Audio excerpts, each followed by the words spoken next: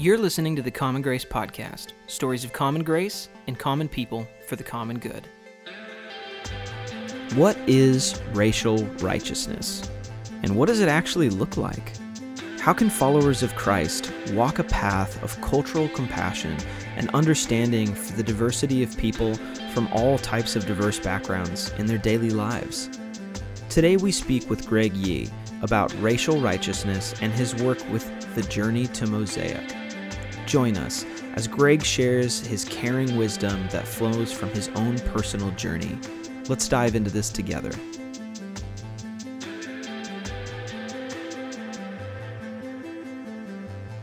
I want to welcome Greg Yee to the podcast. Thanks for joining us. Good to be here, George. Thanks. I thought maybe we could just start with a bit of your journey. Maybe just share a bit of your background, your journey, the cultural background you come from and how that's affected your faith and your life and what you do now. Maybe share the story of how you got to where you are now. Yeah, so my great-great-grandfather came over as a merchant to the island of Kauai. Eventually, my great-grandparents migrated over to the Bay Area. And so a lot of confirmation along the way, which ultimately led to training in Chicago. This would be after I got married. So my wife and I were there in Chicago, and we thought that we were heading back to the Bay Area to serve the Chinese church. That was my original call.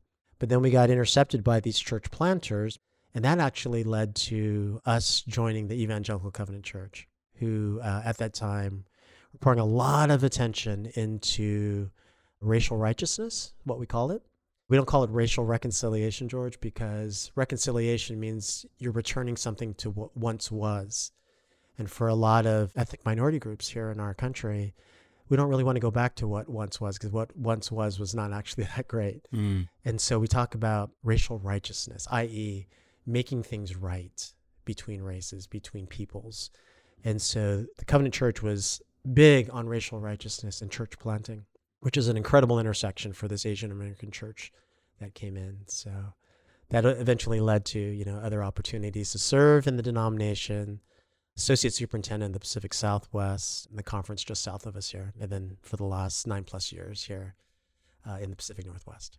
Just on that theme, there's a really amazing thing that you've been running, you've been a part of, like breathing into life. It's called the Journey to Mosaic. And for our listeners, could you kind of just describe what that is, the impact you're seeing through it, like maybe where it came from? Yeah. It just sounds it's such a bright spot. Yeah. I mentioned this attention to racial righteousness, and part of what grew out of that was the precursor trip called Sankofa. And Sankofa is I keep on forgetting, it's an East African or West African term that means you have to look back in order to move forward. And so the symbol of Sankofa for the Africans is this bird that is both looking backwards and looking forward. And so in order for us to move forward in racial righteousness, we can't just say, let's forget about the past. We have to make amends. We have to have moments of reckoning for ourselves and enlightenment and understanding how we can not just sweeping things under the rug, but really addressing things that affect us. And so the Sankofa journey is really more of an African-American experience. So an African-American is paired up with somebody who's not African-American, and you are partners throughout the whole trip, 4-day trip, bus trip. And it goes into the South and hits these historic and current significant spots, whether it be civil rights locations like the George Pettit Bridge, or it would go to like the MLK Museum or something like that. And we would watch videos, we'd have partner conversations, we have large group conversations, and it's supposed to be a safe time for the family to just talk, to have kind of like a family meeting, family trip together. And when I went with my colleague who is a Latino, we had a very mixed experience. Like, it was powerful to understand the African-American journey more, but we ourselves as ethnic minorities felt a little displaced because there was so much that was similar to our own journeys. So we came back and we talked to our boss, the superintendent at that time, and we said, hey, could we put together, we want to continue to encourage folks to go to Sankofa, we continue to support it, but could we have a sister journey called the Journey to Mosaic, eventually called the Journey to Mosaic? And that's a journey where the same idea, same setup, exact same setup, But instead of just the African American journey, we do that journey plus the Latino, Asian American, and indigenous journey here in the Pacific Northwest. Well, actually, we started in California. Wow. And so we did that, and leaders from this conference here in the Seattle area came down at our pilot trip, and they started their own Journey to Mosaic a year later. And so when I got here 9 years ago, it was still going strong and definitely a huge supporter of it. You know, things that we do are like going to Chinese Reconciliation Park. Yeah. Walk us through, like if we were on the journey, just like walk us through what would look like. Absolutely. So, you know, the best scenario is that you're paired up with somebody you know. So, you know, conversations can happen after the trip. We set expectations at an orientation in the beginning of why we're doing this, and to not try to come up with solutions in 4 days, not to come up with some pithy biblical explanations even, you know, because we like to do that as church people, but to actually, the goal is to sit in it and just to be family and to create safe space to hear each other, because this is such a lightning rod topic, especially in the last 3 years, right, here in America and beyond. We as church people, folks that are committed to each other, that are supposed to be about love, that are supposed to be about redemptive pathways, that are supposed to be about reconciliation, we should be able to find time and space to sit down and have some hard conversations, right? And not with the goal of making one feel guilty and shaming and that kind of thing. But again, safe space to just talk as family, talk about what's real, what's not real, and to come up with solutions together. But not on that weekend. Okay, so on the weekend, we do that orientation.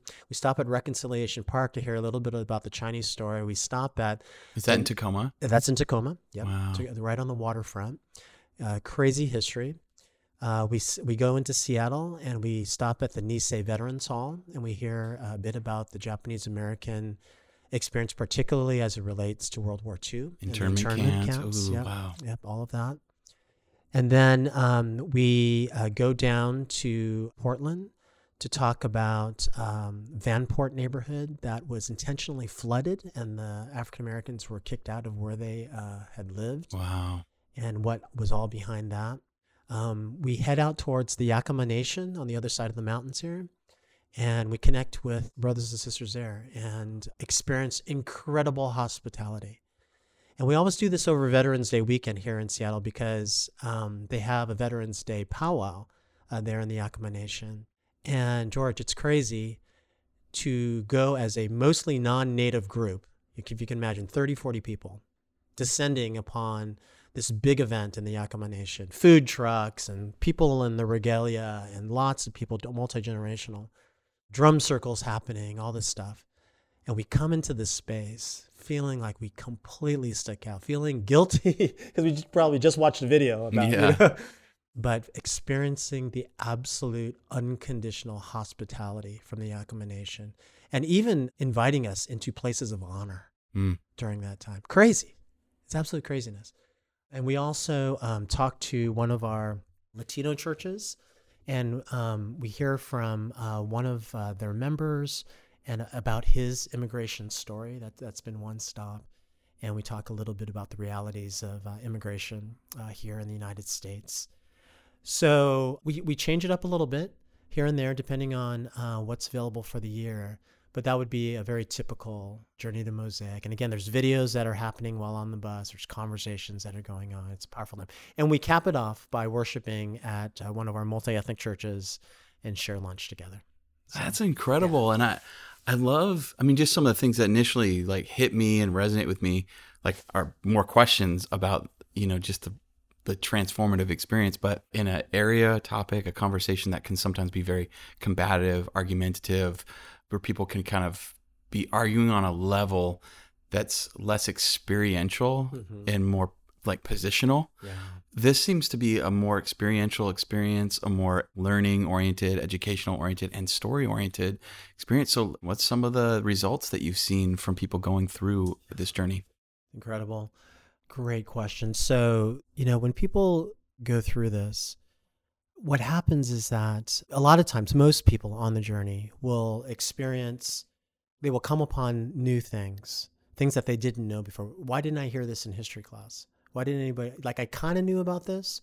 Maybe there's half a paragraph about this in our history books, but why didn't I hear this other story? Like, it's amazing to me here in Tacoma, George, how many people don't know why Chinese Reconciliation Park is there. It's a beautiful park. But then when they start reading the information on the stones and on the billboards, it's like, oh my gosh, what? And there's a lot of that happens. So just kind of an aha, what didn't we learn? So often we hear comments along the way. It's like, oh, these people too, we did that to these people too. Just like how much, right? That is in our U.S. history. So there's that, but it is an experiential focus, right? It's taken what we know in our minds. This is what we're supposed to do with each other. We are supposed to love our neighbors as ourselves. We're supposed to be agents of reconciliation as Jesus made it right with us and the Father. So we too should be ambassadors, agents of reconciliation, depending on what translation you read there in Corinthians. And we know these things, but they're just concepts. What does that actually look like? The fact that God has you and me at this point in his, like, if we believe in a sovereign God, so he has you and me at this time in this place for a reason. He doesn't have us in first century China or 5th century Africa. He's got us right here, right now in the U.S., here in the Pacific Northwest. Why? Right? And so we all, I'm a firm believer that the best place to live within my faith context, our faith context, is to stand at the intersection of the text, what Scripture says, what we believe to be true through Scripture, and the context. And what is our context? Our context is that we live in a racialized society. Now, there can be all kinds of debates, and if we take our cues from any news station or CRT or whatever is out there, right, then we're going to get sent a lot of different directions. But hey, let's just stick with Scripture. For the folks that follow Christ, let's just stick with Scripture, and let's learn together what Scripture says and understand how that intersects with our context. Because I think that's going to be the most fruitful, the most viable place that we can stand as the church. If we don't do this, then society is going to try to figure it out. Then we're counting on politicians or school districts or whoever else to try to figure this out. And they ultimately don't have the whole answer, right? Those are shadows of what we believe. But of what we believe wholly to happen is through Christ. And that means that the church needs to be at the center of that. The church has been at the center of so much social change throughout history. And no different for us today. We should be connected to this. I'm forgetting the second part of your question. You answered that. Yeah. That was really good. As I'm hearing the flow of what you're sharing with your work from your position, and if we are, as Christians, are given this ministry of racial righteousness and reconciliation, working toward unity, building that into our churches and into our communities, where are you seeing bright spots in churches and leaders catalyzing this kind of righteousness and reconciliation? Where maybe you seeing blind spots or areas that kind of maybe feel a little bit of cringe, like, oh, we could maybe approach it a little bit better when it comes to especially racial conversations? Right. So some bright spots. It's affected both the church and then just individual lives, right? And so there's many stories of churches that have, they might be sharing campuses with another church that is made up of folks from a different culture, perhaps a different language. And it's really added to the quality of their relationship and understanding power dynamics and communication and conflict resolution and just the importance of being family together rather than just renter-rentee and what that might communicate in structure and relationship. So a lot of great things like that. A lot of friendships that have been built and partnerships in how to go deeper in mission together has been a lot of the fruit like within the church. People just having aha moments. I had somebody on my executive board that was really skeptical, really skeptical. And it took it's got to be like 6, 7 years later, maybe 8 years later, he texts me randomly one day and he says, Greg, you were right. I was wrong. I'm waking up to see these realities, and I'm committed to make a difference, just incredible stuff like that. In California, I had the executive vice president of a large medical company, and he was so profoundly affected that it changed how he managed. It changed how he did work. It changed everything of what he did. And he just gave such a powerful testimony of that time and time again, and was such a huge advocate for the Journey to Mosaic. So a lot of neat things like that, George. It's been really great. It's only 4 days. And again, we're encouraging folks not to come up with solutions, because we need folks just to slow it down, reflect, reflect on your feelings, reflect on what's going through your mind, listen, be slow to speak, these kinds of things. So it's a journey for sure. Some of the challenges that we see, it's amazing to sit in some of these conversations and to watch invariably folks that are in a social position, social location, that's the word I'm looking for, of usually being the first to speak or usually having a position that is more respected. It's amazing. Invariably, we're in the middle of this, and usually those folks on these journeys are the first ones to speak, and that's the work to do, right? It's to understand, I need to learn, I need to be aware of who's in the room. And I need to grow in my self-understanding of who I am in this place. Who am I when I walk into this room? That's like the primary work for folks to do. And sometimes people are really slow in doing it. It's really funny. There'll be church planters that come through, George. I'll run into an Asian American church planter. I'm Asian American. And they want to plant a multi-ethnic church, because everybody wants to plant a multi-ethnic church today, right, George? Don't you want to be a multi-ethnic church? Of course. All of us want to have multi-ethnic churches. But at the end of the day, if I can put it, a little tongue in cheek, that's kind of the flavor of the month right now, right? And so everybody wants to do that. They might have some good biblical reasons, but have they done the work to understand what that actually means? And part of that work is your own work. So one of the first questions I asked my fellow Asian Americans that are church planters, I say, hey, bro, what does it mean to be Korean American, a Korean American male, when you plant a multi-ethnic church? And it's amazing to me what little I get back when people say that.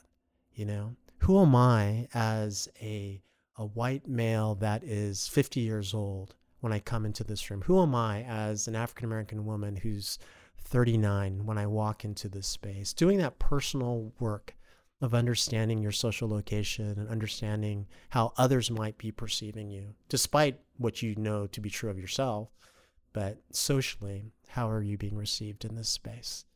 So that's a big part of the work. And I think people want to do this with let's do a racial reconciliation Sunday, or let's do a racial reconciliation sermon series or something like that. And that's great, but hopefully that's to kick off something bigger, right? That's to tie into a greater work that's happening between now and later on. That includes relationships and ongoing conversations and ongoing safe spaces to work through these things. So those are moments, but they don't sustain movement long term if there's not a commitment. Oh, that's really good. And I imagine that's a powerful question. Are you aware of what you bring into the room and who you are when you walk in the room? And I imagine for myself that question makes me want to be gentler and quieter, and quieter and gentler. Yeah. Absolutely. What happens when you see people get that, and what happens when you see people not get that? Yeah, I actually think when you slow down, the work actually speeds up. And when you try to be too aggressive, particularly if you're coming from a social location of power and position, then the work slows down. Because how many times have I been in a room as an Asian American male, and I'll add maybe younger, in a room. And my internal social cue is to let my elders speak, or despite elder or younger, just other people are going to talk before me, right?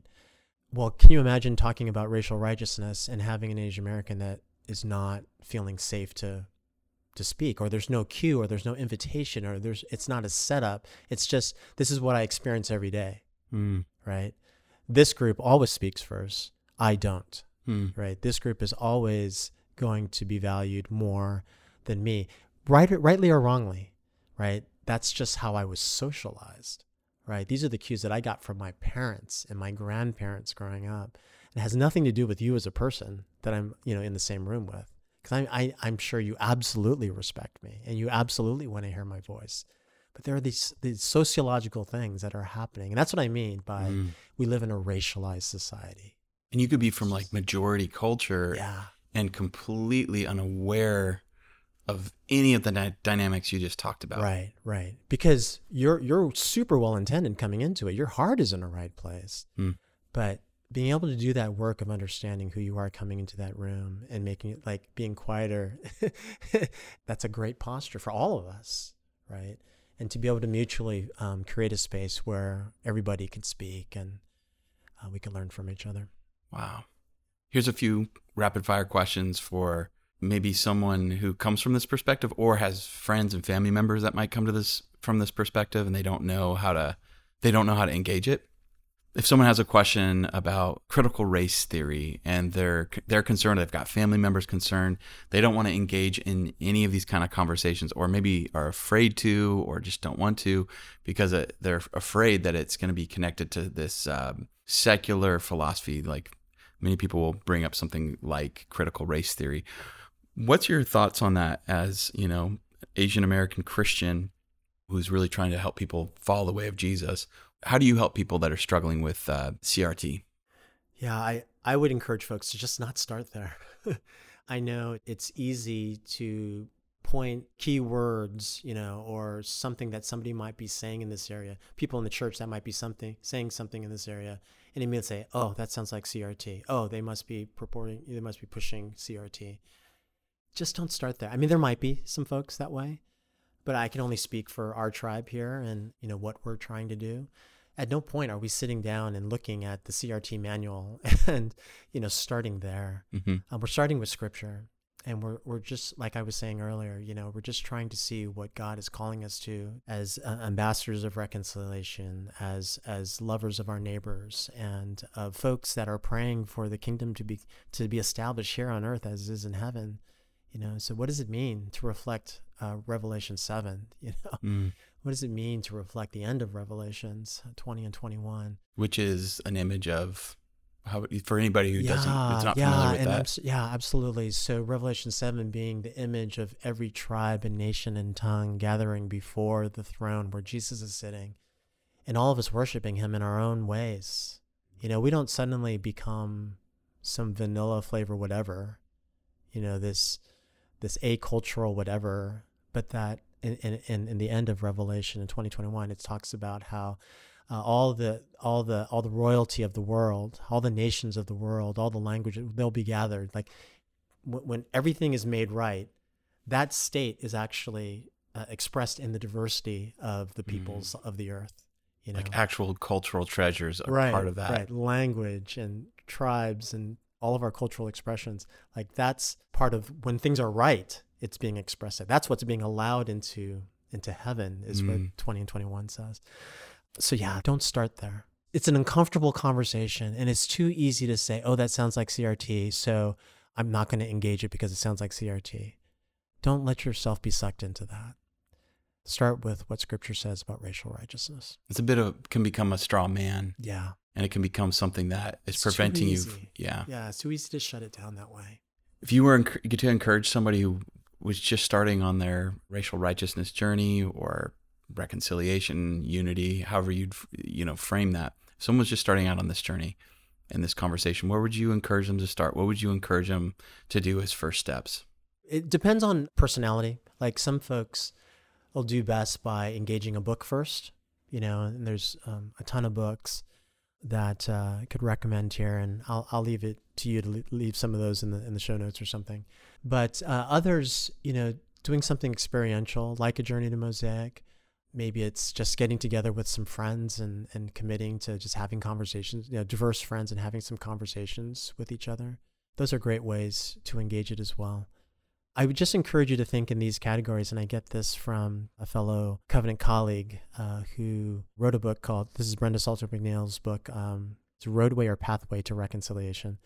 And her quadrant model is you go from not knowing, not realizing that there's a problem, and you have to have some kind of catalytic moment to get you to awareness. And awareness grows to connections with each other. And connections grow to the last two quadrants, really goes more towards like structural changes as far as power and who's in charge. In our denomination, the Covenant Church, I think we've done well in the first and the last two, but the second one is the most difficult. And this is where I'm going with your question. It's the connectional piece. It's when your people become my people and my people your people, where we're getting to that like gut level of feeling it for each other. Sense of like kinship. Kinship, right? Yeah. It's that instinct that happens when you are so deeply connected to somebody that you respond from your inner being of, oh my gosh, what is Greg thinking because of all of this anti-Asian hate that's been going on? And just the number of calls and emails and texts that I received during those months, those crazy months that we walked through, because we're in relationship, because we've gone deeply with each other. So just having those relationships with people, investing in that is a great place to start too. Listening to podcasts, other things like that, those are great things to start. How have you handled, how has your family been impacted, and how have you tried to lead during waves of anti-Asian hatred and sentiment nationally? That stuff's come more to the front. So how have you dealt with some of the anti-Asian hatred and sentiment? Yeah, I appreciate the question. It was a tough journey. And part of it is you don't want to live in fear, but when it gets so close, you don't want to be naive as well, And so we just have an older high schooler in the house right now that remains. And during those months, my wife takes walks with the neighbors, and she was constantly thinking, is this safe? And it's not like we live in an unsafe neighborhood, but again, it just got so close. What happens when my son goes out? What happens when we go out for dinner? What happens when we're driving? There was constantly this balance between, you don't want to live in fear, you don't want to overreact, but at the same time, there is something profound that is happening in our society that we cannot be naive to. And so there were a lot of moments of lament, connecting with other Asian American leaders and lamenting and finding solidarity, prayer, all these types of things. But there's no easy answer here, right? This is where we're at. It just takes one thing to get this thing turned sideways, and suddenly Asian Americans throughout the country, throughout the world, like this is happening in Canada and other places as well, are so deeply affected. This is the craziness about race. We keep on thinking we're progressing, but it rears its ugly head. It's just under the surface, and it rears its ugly head, and it just takes one thing to provoke it. It could be somebody in office. It could be something like COVID.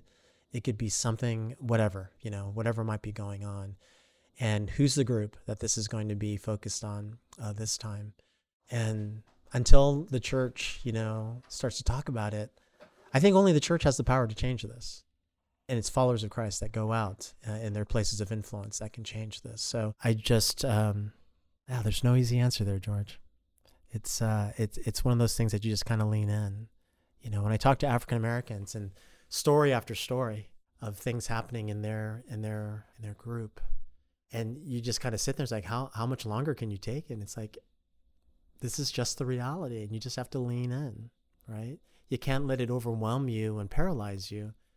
But at the same time, you can't be naive, and you have to keep safe and fight for change, And how much more powerful that is if we can do that in solidarity, like across racial groups. That would be amazing. I just want to thank you for sharing, especially from a place of vulnerability and actual personal pain.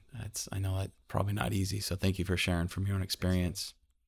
Thanks for doing this. Thanks for opening up the conversation. And I hope this provokes more for people.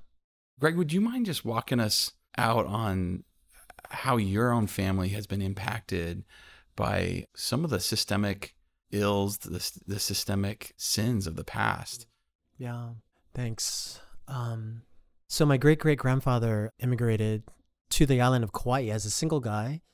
And unlike most of the Chinese that were coming to America, he actually was a very wealthy merchant. And my cousins there in Hawaii were able to dig up his paperwork many years ago. And he was a rich dude. He was doing well. He owned a lot of common stock, and it showed how much he traded every year. So he established himself there on Kauai. But he was not married, and so he went back to China. He immigrated in the late 1870s. So he went back to China, and he got married to my great-great-grandmother, and he came back, but it was post-1882. And 1882 is when we as a country passed, for the very first time, a ban on allowing a specific ethnic group in, a specific cultural group in. And we passed the Chinese Exclusion Act, of 1882. It's literally called that? It is literally called that. We as a country passed that. And it was being driven by a lot of the Yellow Peril. You probably read that in your U.S. history books. A lot of the labor leaders of the time and politicians, they were running on campaigns of anti-Asian hate and let's drive the Chinese out. The Chinese are the ones taking all of our jobs, this kind of thing. So all of that was happening in the late 1800s. And in 1882, we passed that law. And just for a quick time out, there's sometimes people, I have even had folks I know that struggle with like the term like systemic sin, institutional sin. Would this be an example of institutional or systemic racism? Like, would this fall in that bucket, what you're saying right here as an example? Absolutely. So certainly for the Chinese of the times, right, it was systemic, it was institutional. This was our U.S. government saying this group is not allowed in, right? But it also, not just a moment in time, but what are the lasting effects of that? So when you hear this being spoken of in reference to African Americans, it's like slavery was a long time. My family never owned slaves. I don't have ill will towards African Americans. I love all people. Well, yes, absolutely. But slavery over the centuries has deeply affected African Americans and Jim Crow and, there's a whole number of things. Redlining, all of that. And I'll reference that in my own story as we come back to it. But these are the things that has nothing to do with how I'm treating you personally or what I think about you personally, but it's stuff that was instituted systemically that deeply affects a people and how they experience life today. It's part of the cultural water that we swim in almost unknowingly. From the past. Yeah. It might not be any decision that you made personally, right, or like a cognitive decision that you've made or personal decision. This is the water that we swim in. Right. But if we don't acknowledge that we're in the water. Right. That we're not all starting from the same starting line. We need to acknowledge that there are things that make it so that people are starting further back. And the old pull yourself up by your bootstraps American, maxim, it's not true for all people. Like not all people were able to pull up those bootstraps and have the same results. I think it was Martin Luther King Jr. who said, like, you can't pull yourself up by your bootstraps if you don't have bootstraps. Mm-hmm. Exactly. So going back to my story, they come back post 1882 and were met with you cannot come in there at the harbor in Kauai. But he was rich and he was able to hire an American lawyer, and we've got all that paperwork, which is amazing, and they're able to get back in. His paper trail ends, and the next piece of paper that we're able to find is proof of Hawaiian birth of his son, i.e. my great-grandfather. And this is him as an adult at this time, and he's trying to prove that he's a U.S. citizen because he was born on Kauai. And so under occupation, it says plantation laborer. So here you have this really rich merchant who established himself on Kauai, and then you have all of that being lost and stolen and affected during those Yellow Peril years, and ultimately leading to it being taken away so much so that my great-grandfather is working the sugarcane fields. Okay. So they eventually migrate over to Oakland, California, where redlining was going on, was instituted by our government. Redlining meaning the federal government put into place where certain people can live. And in areas that were mostly ethnic minorities, a red line would be drawn around it, and no federal loans would be given out to those areas. But areas that were mostly Caucasian, they were deemed green areas. They were green lines, and people could get federally backed loans. For homes, businesses. Homes, right, exactly. So we're deeply affected. So they come to live in Oakland, Chinatown. And what was profoundly an aha moment came to me at one of my church uncle's funerals several years back. And the story was being told that Uncle Bill and my dad there's a notoriety about them because they were the only two kids at the elementary school. When the school bell rang, all the kids went back into Chinatown below the school, but Uncle Bill and my dad actually walked half a block up, which was so unusual because that was technically not Chinatown, and yet they lived there. And how crazy that was because Chinese were not allowed to live outside of Chinatown. So I come to realize that my brothers and I, when I think about it, my two older brothers, are the first generation. So our family has been in America for 5 generations. We're the first generation that was allowed to grow up outside of Chinatown, right? So you have a family that's been in the United States since the 1870s. Their wealth is taken away. They're forced to work these plantations. They're forced to live in Chinatown. And then finally, my brothers and I, we grow up outside of Chinatown. So fast forward, that neighborhood that we grew up in, it's called Maxwell Park. When you look at the beginnings of Maxwell Park, when it was built in the 1930s, you see that it was a white-only neighborhood. So on the plat, it actually says no Negroes, no Indians, no Asiatics allowed. But by the time my parents moved in the 1960s, just 30 plus years later, ethnic minorities started to move in. Well, you look at my brother's 5th grade picture. He's 7 years older than I am. It is literally one Chinese face amongst all Caucasian faces, his classmates. And then you fast forward 7 years later to my 5th grade picture. It is literally one Asian American face and all African American. So white flight had happened out of East Oakland, went out to the suburbs. And suddenly what was once a nice middle-class neighborhood started to decline in very, very significant ways. That's where a lot of Caucasians fled some of the city centers. Right. And you hear the story time and time again throughout United States history. What they took with them was all of those resources. And what happened because of redlining and other things is that property values plummeted in those areas because the white people moved out. And so that was a huge result of what happened there in East Oakland. That's my family's story. I started with this story earlier, but I'll give it at the end here. Fast forward to us living in Chicago, Western Burbs of Chicago, and my oldest son, who was in 3rd grade, comes home one day, and he starts talking about the Americans in the class. And George, my wife and I look at each other, and we're like super puzzled. Like, what is he talking about? Quickly understand that he's talking about the white kids in the class. And, class that he was in was mostly Caucasian, but he referred to them as Americans, as a 3rd grader. So it was a teaching moment. We reminded him that he's 6th generation. Our family's been in the States since the 1870s, and probably our family's been in the States longer than probably half of his classmates. It was my conservative guess. But George, the question I ask is this. How does my little 3rd grade boy learn that he's not American? Because we never use that kind of language in the house. Where did he get that from? Again, we live in a racialized society, and it's overt and it's covert, but we need to address it. Great. I want to thank you for coming on the podcast. Yeah. Sharing from your own heart, your own experience, even your own pain. We're just so grateful to have you part of this community. Love being here. Thanks for letting me tell my story. Blessings on you all. Yeah, take care. Take care. You've been listening to Common Grace, a Garden City podcast. If you have any questions, comments, concerns, please email us at info@gardencitynw.com. If you want to support the podcast, please rate and review it or share it with your friends. And if you'd like to contribute to what Garden City is doing with this podcast, you can give at gardencitynw.com/give. Thanks for listening.